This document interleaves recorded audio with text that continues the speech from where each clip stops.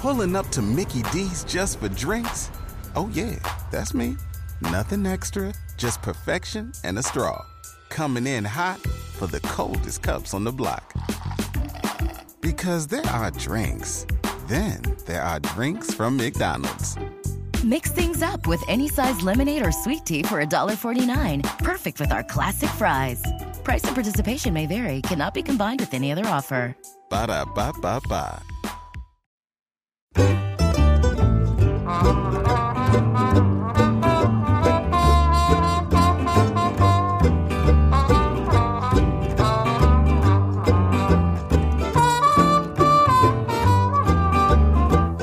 Hello and welcome to On the Ledge, the podcast that puts houseplants where they should be, front and centre. I'm your host, Jane Perrone, and in this bonus episode of the show, I'm bringing you a chapter from my book explaining the mysteries of the Venus flytrap.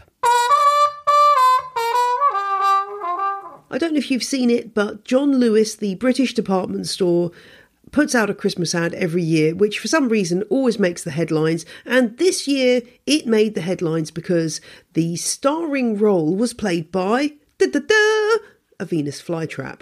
So I thought that given the number of misconceptions that were thrown up in that ad, from the Venus flytrap growing from an acorn-sized seed to the Venus flytrap being rather interested in eating the family dog, and also having the ability to unwrap Christmas presents, that I thought it might be good to bring you the Venus flytrap chapter from Legends of the Leaf.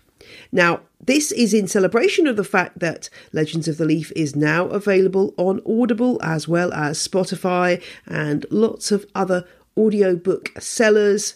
This is just one of the 25 chapters in the book, so there's loads more to enjoy if you spend one of your Audible credits or choose to buy this as a one-off. You can learn about everything from why preppers love snake plants to the houseplant you can eat as tempura. If you visit janeperrone.com and click on books in the top right hand corner, you can go and find all the ways you can get hold of a copy of Legends of the Leaf, either in physical form or as an audiobook. All the links are there. Or you can be like new patron Joseph, who became a super fan this week, unlocking extra access to the Legends of the Leaf audiobook in full, as well as my Allotment Keeper's Handbook audiobook in full, and loads of other benefits. But in the meantime, let's listen to the Dionea muscipula chapter.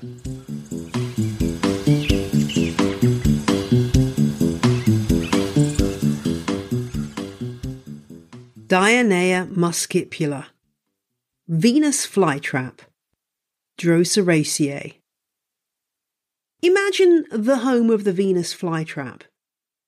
Your mind probably conjures up a steamy jungle full of lush vegetation that envelops your every step.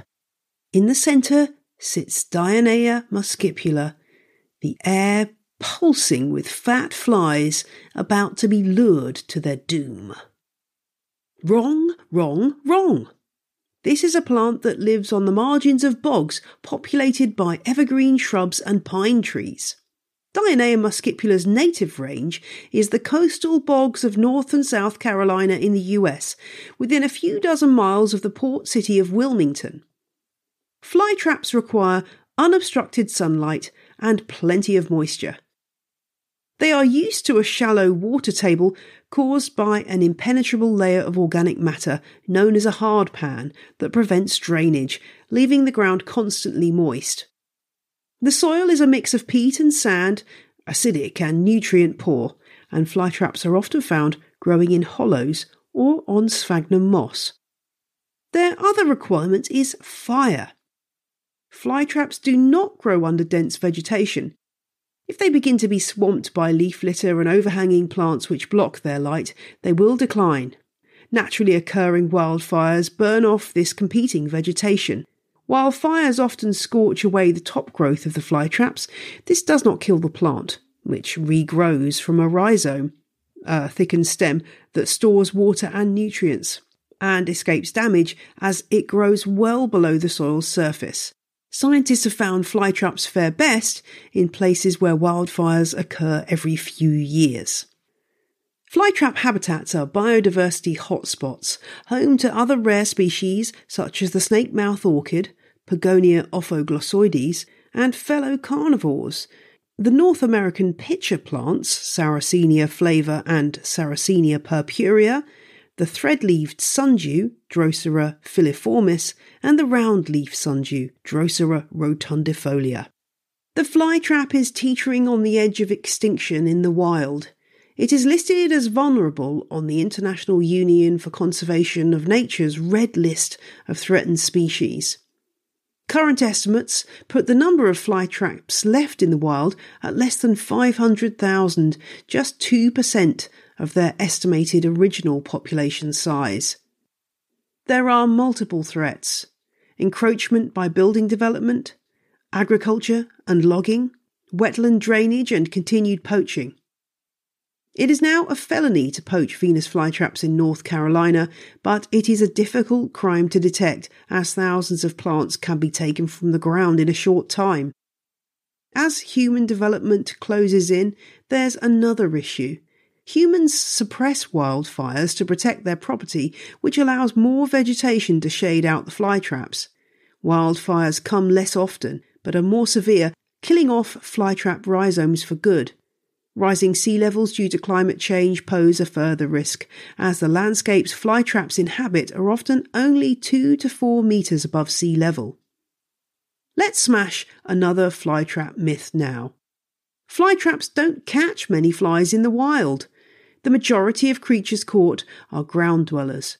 Ants and spiders each account for a third of their diet, while grasshoppers, beetles, springtails, mites, millipedes and centipedes make up most of the rest, plus the occasional flatworm when traps become submerged during flooding.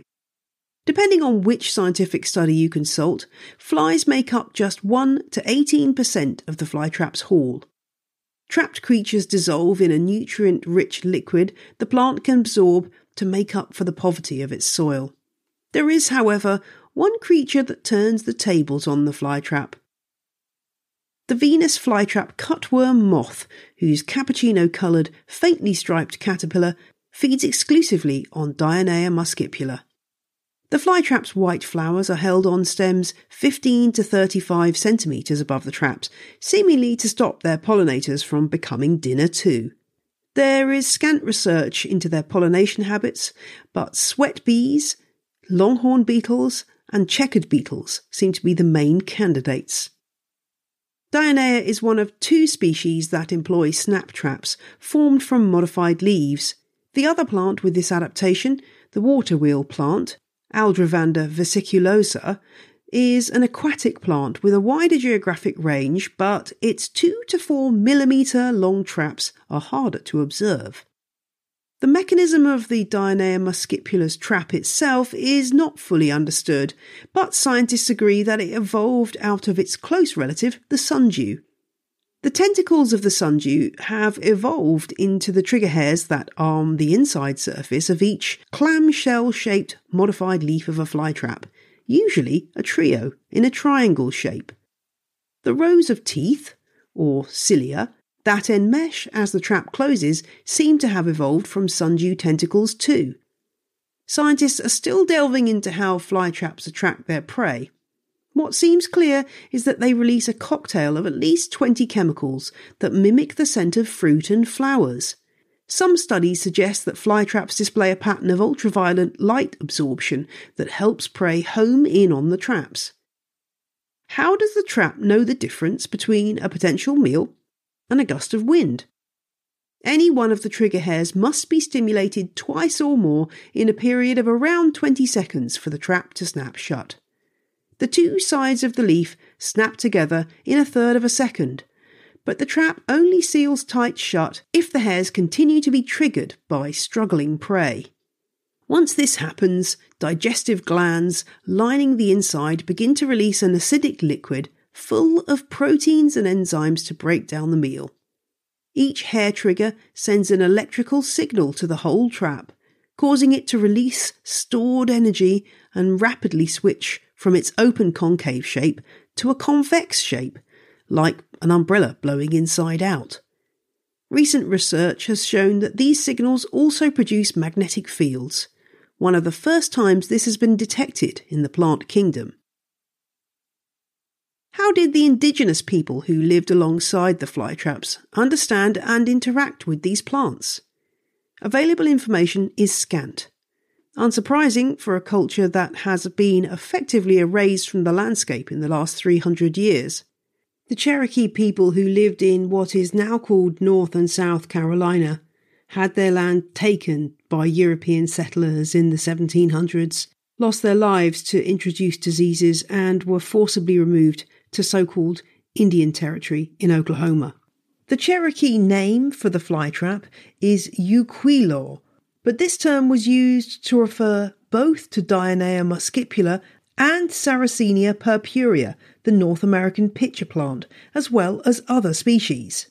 Cherokee Nation member and ethnobotanist Dr. Clint Carroll told me, as with most Cherokee words, the name describes physical properties of the plant, so this name has been used for numerous different species that have similar appearances or do similar things in their environment from the perspective of Cherokee speakers. American ethnographer James Mooney, writing in 1891, reported that Cherokee fishermen chewed a piece of what he called uquilor and spit it onto the bait and hook to imbue them with the seductive power of the plant.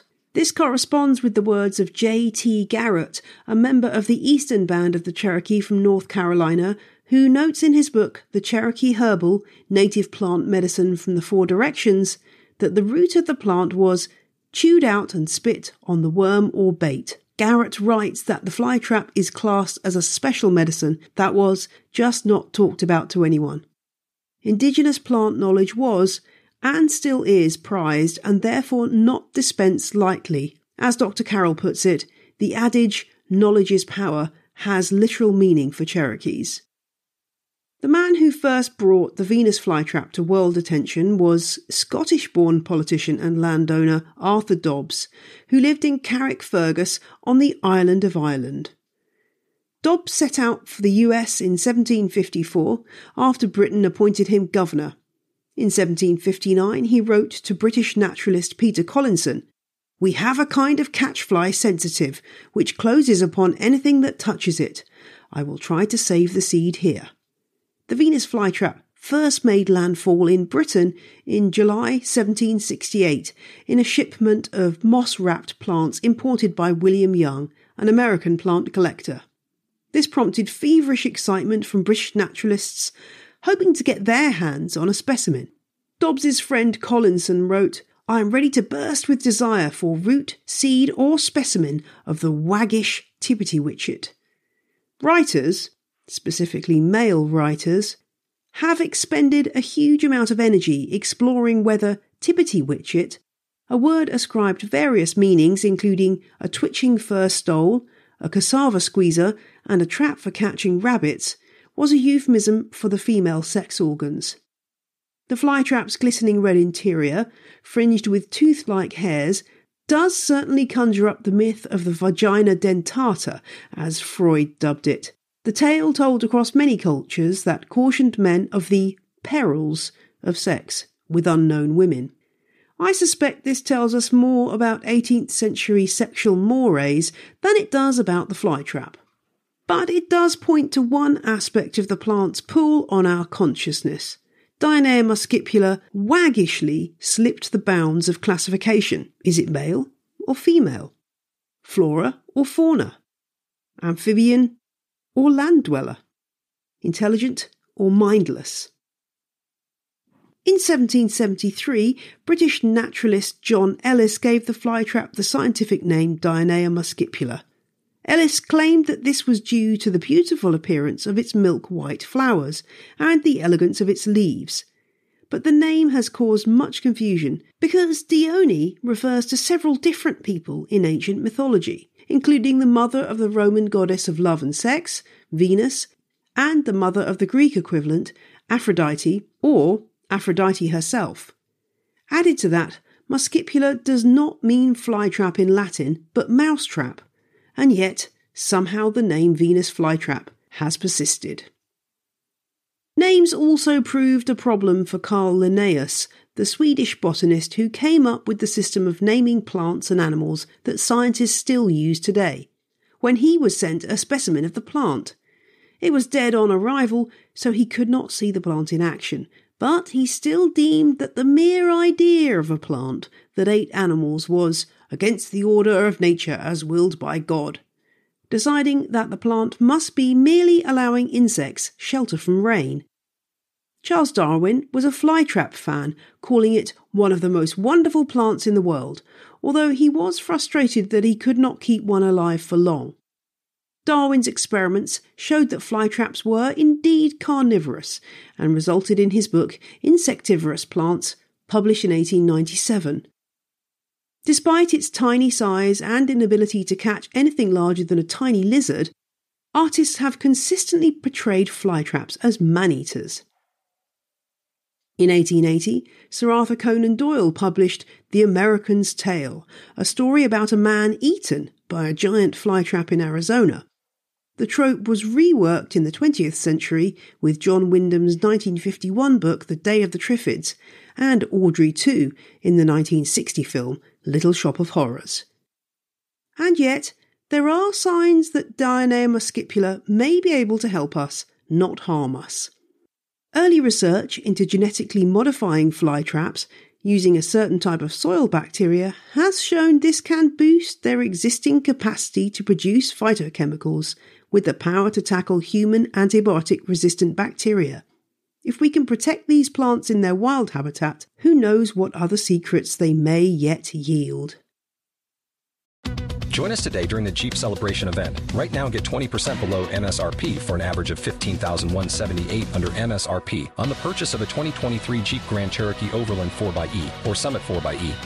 Not compatible with lease offers or with any other consumer incentive offers. $15,178 average based on 20% below average MSRP from all 2023 Grand Cherokee Overland 4xE and Summit 4xE models in dealer stock. Residency restrictions apply. Take retail delivery from dealer stock by 4/1. Jeep is a registered trademark. Care Guide.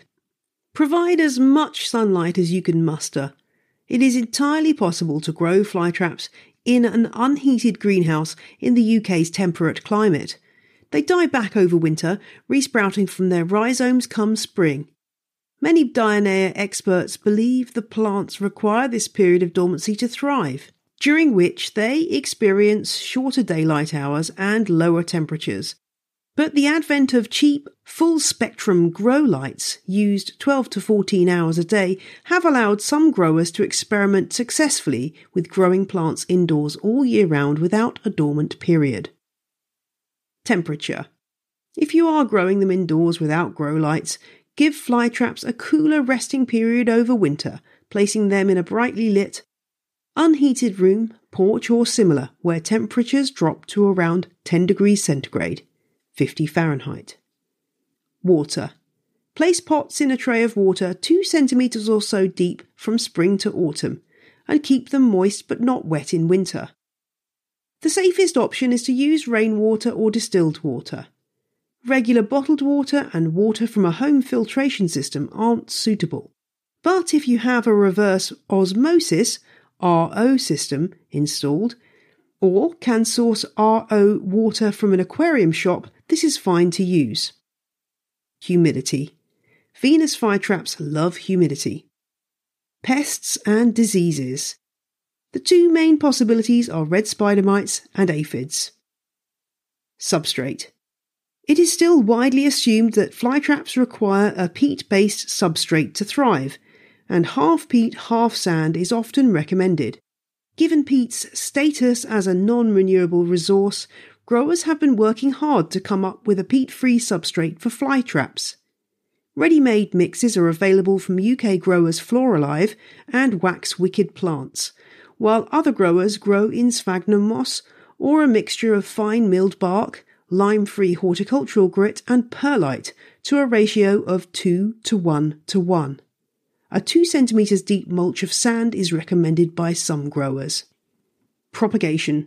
Don't buy the commonly available grow-your-own flytrap seed kits. They usually fail as the seeds need to be sown fresh. Offsets can be carefully prized away from the parent plant and potted up separately, or cut the rhizome into pieces in spring, making sure each section has some leaves and roots, and pot up separately. Leaf cuttings using a whole leaf pulled away from the plant and laid on damp substrate will grow into new plants, but this method is slow.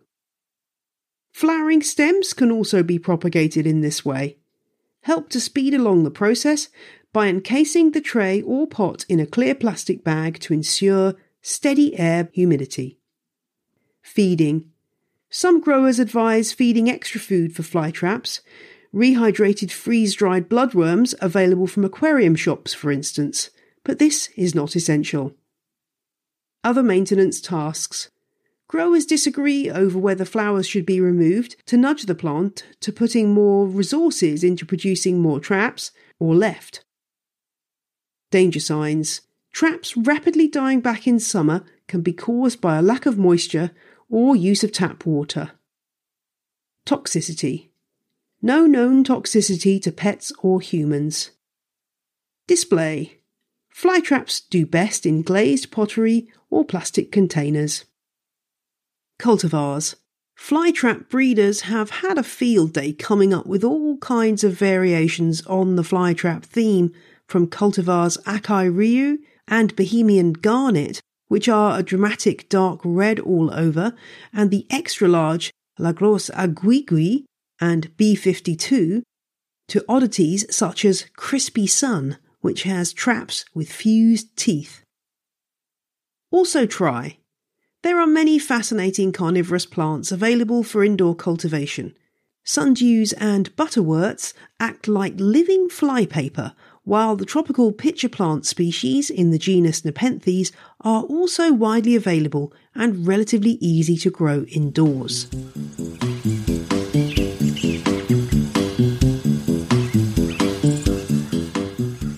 So that's the Venus flytrap. I hope you enjoyed that chapter. And if you're interested in the research papers and books that helped me write this chapter and the rest of Legends of the Leaf, head over to janeperrone.com/legends research, where you can see all of that information in one place. And if you liked what you heard, there are another 24 chapters of the book to enjoy via your audiobook app of choice, including Audible and Spotify. All of the links are at janeperrone.com/legends-of-the-leaf. And now we have time for a short question of the week. This one came from Anna, who is in Croatia and wanted to know about online education about houseplants. So courses, masterclasses about houseplants. Where can you learn more? Well, of course, I'd say the first place to learn is on the ledge. You've got more than 200 episodes here, which covers a lot of ground. But I understand if you want to learn in a more systematic way, that might be something you are looking around for. There aren't that many options, but let me run through the ones that I know about. UCLA Extension in California runs an indoor plants care and maintenance course led by Leslie Hallock, who is a guest of the show and an expert horticulturist. So you can do this course online, and it covers plant choices, watering, pruning, disease, naming and identifying plants. I will put links in the show notes to all of these.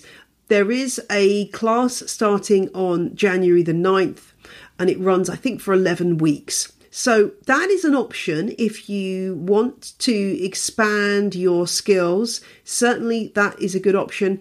It's online, so you can do it from anywhere in the world, and there are various different elements to the course. So that's an interesting one. And UCLA also runs a general botany for gardeners course as well. So those are a couple of options which might be worth knowing about. you're talking about several $100s. I think the houseplants course costs about $670. So it's an investment. But with Leslie, you're getting a really good grounding in houseplants and their care. Next up, Create Academy has an indoor gardening masterclass with James Wong, another guest of the show. And I've heard people take this course. There are 28 lessons. Again, it's all online and there's a downloadable workbook.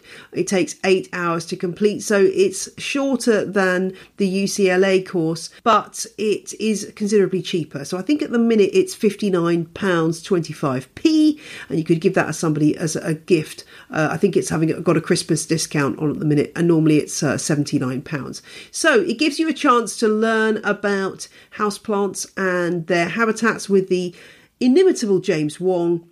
And it also has lots of hands-on projects, the kind of thing that James Wong loves to do, like kokedama, paludariums, aquascaping, terrariums, and so on. So I think if you're into that style of houseplants, that would be a really good course to study. If you want a general grounding in horticulture with a houseplant element, the RHS Level 2 course is something to have a look at.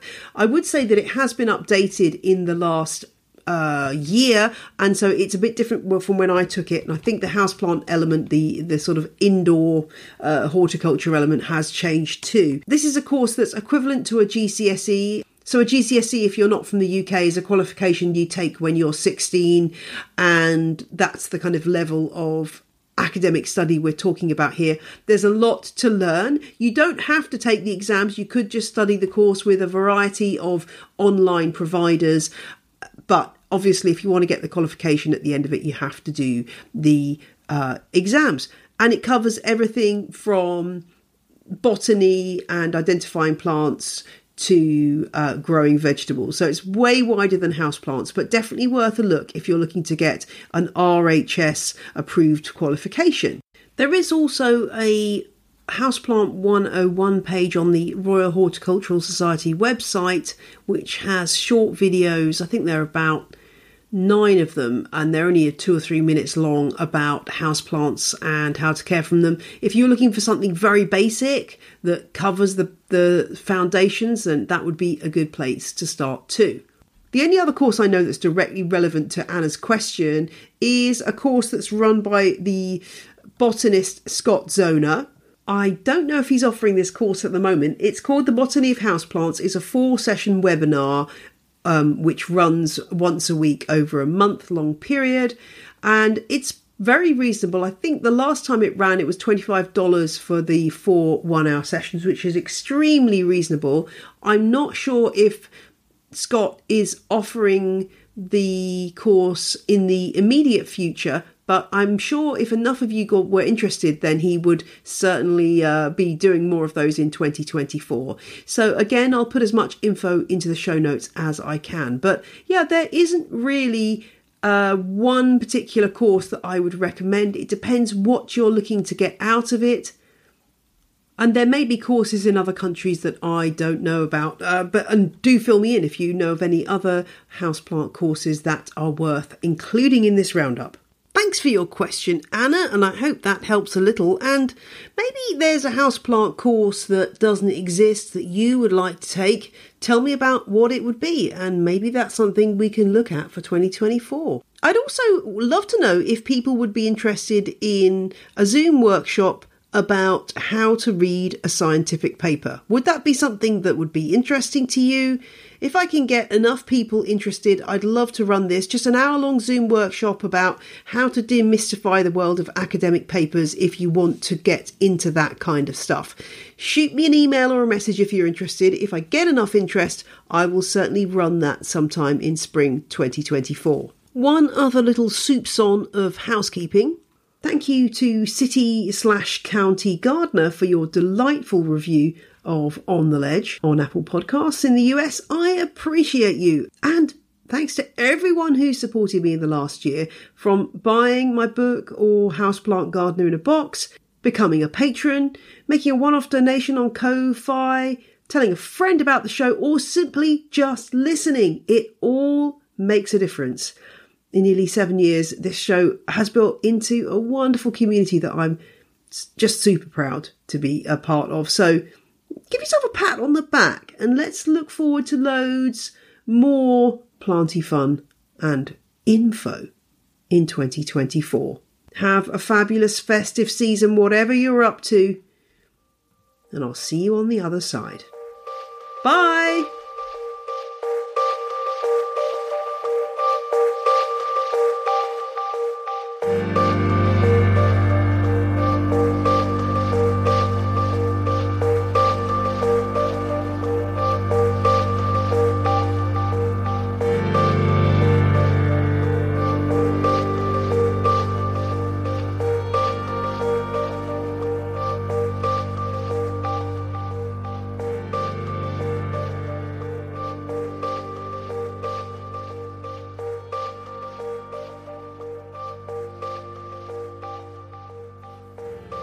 The music you heard in this episode was Roll Jordan Roll by the Joy Drops, The Road We Used to Travel When We Were Kids by Komiku, and Namaste by Jason Shaw.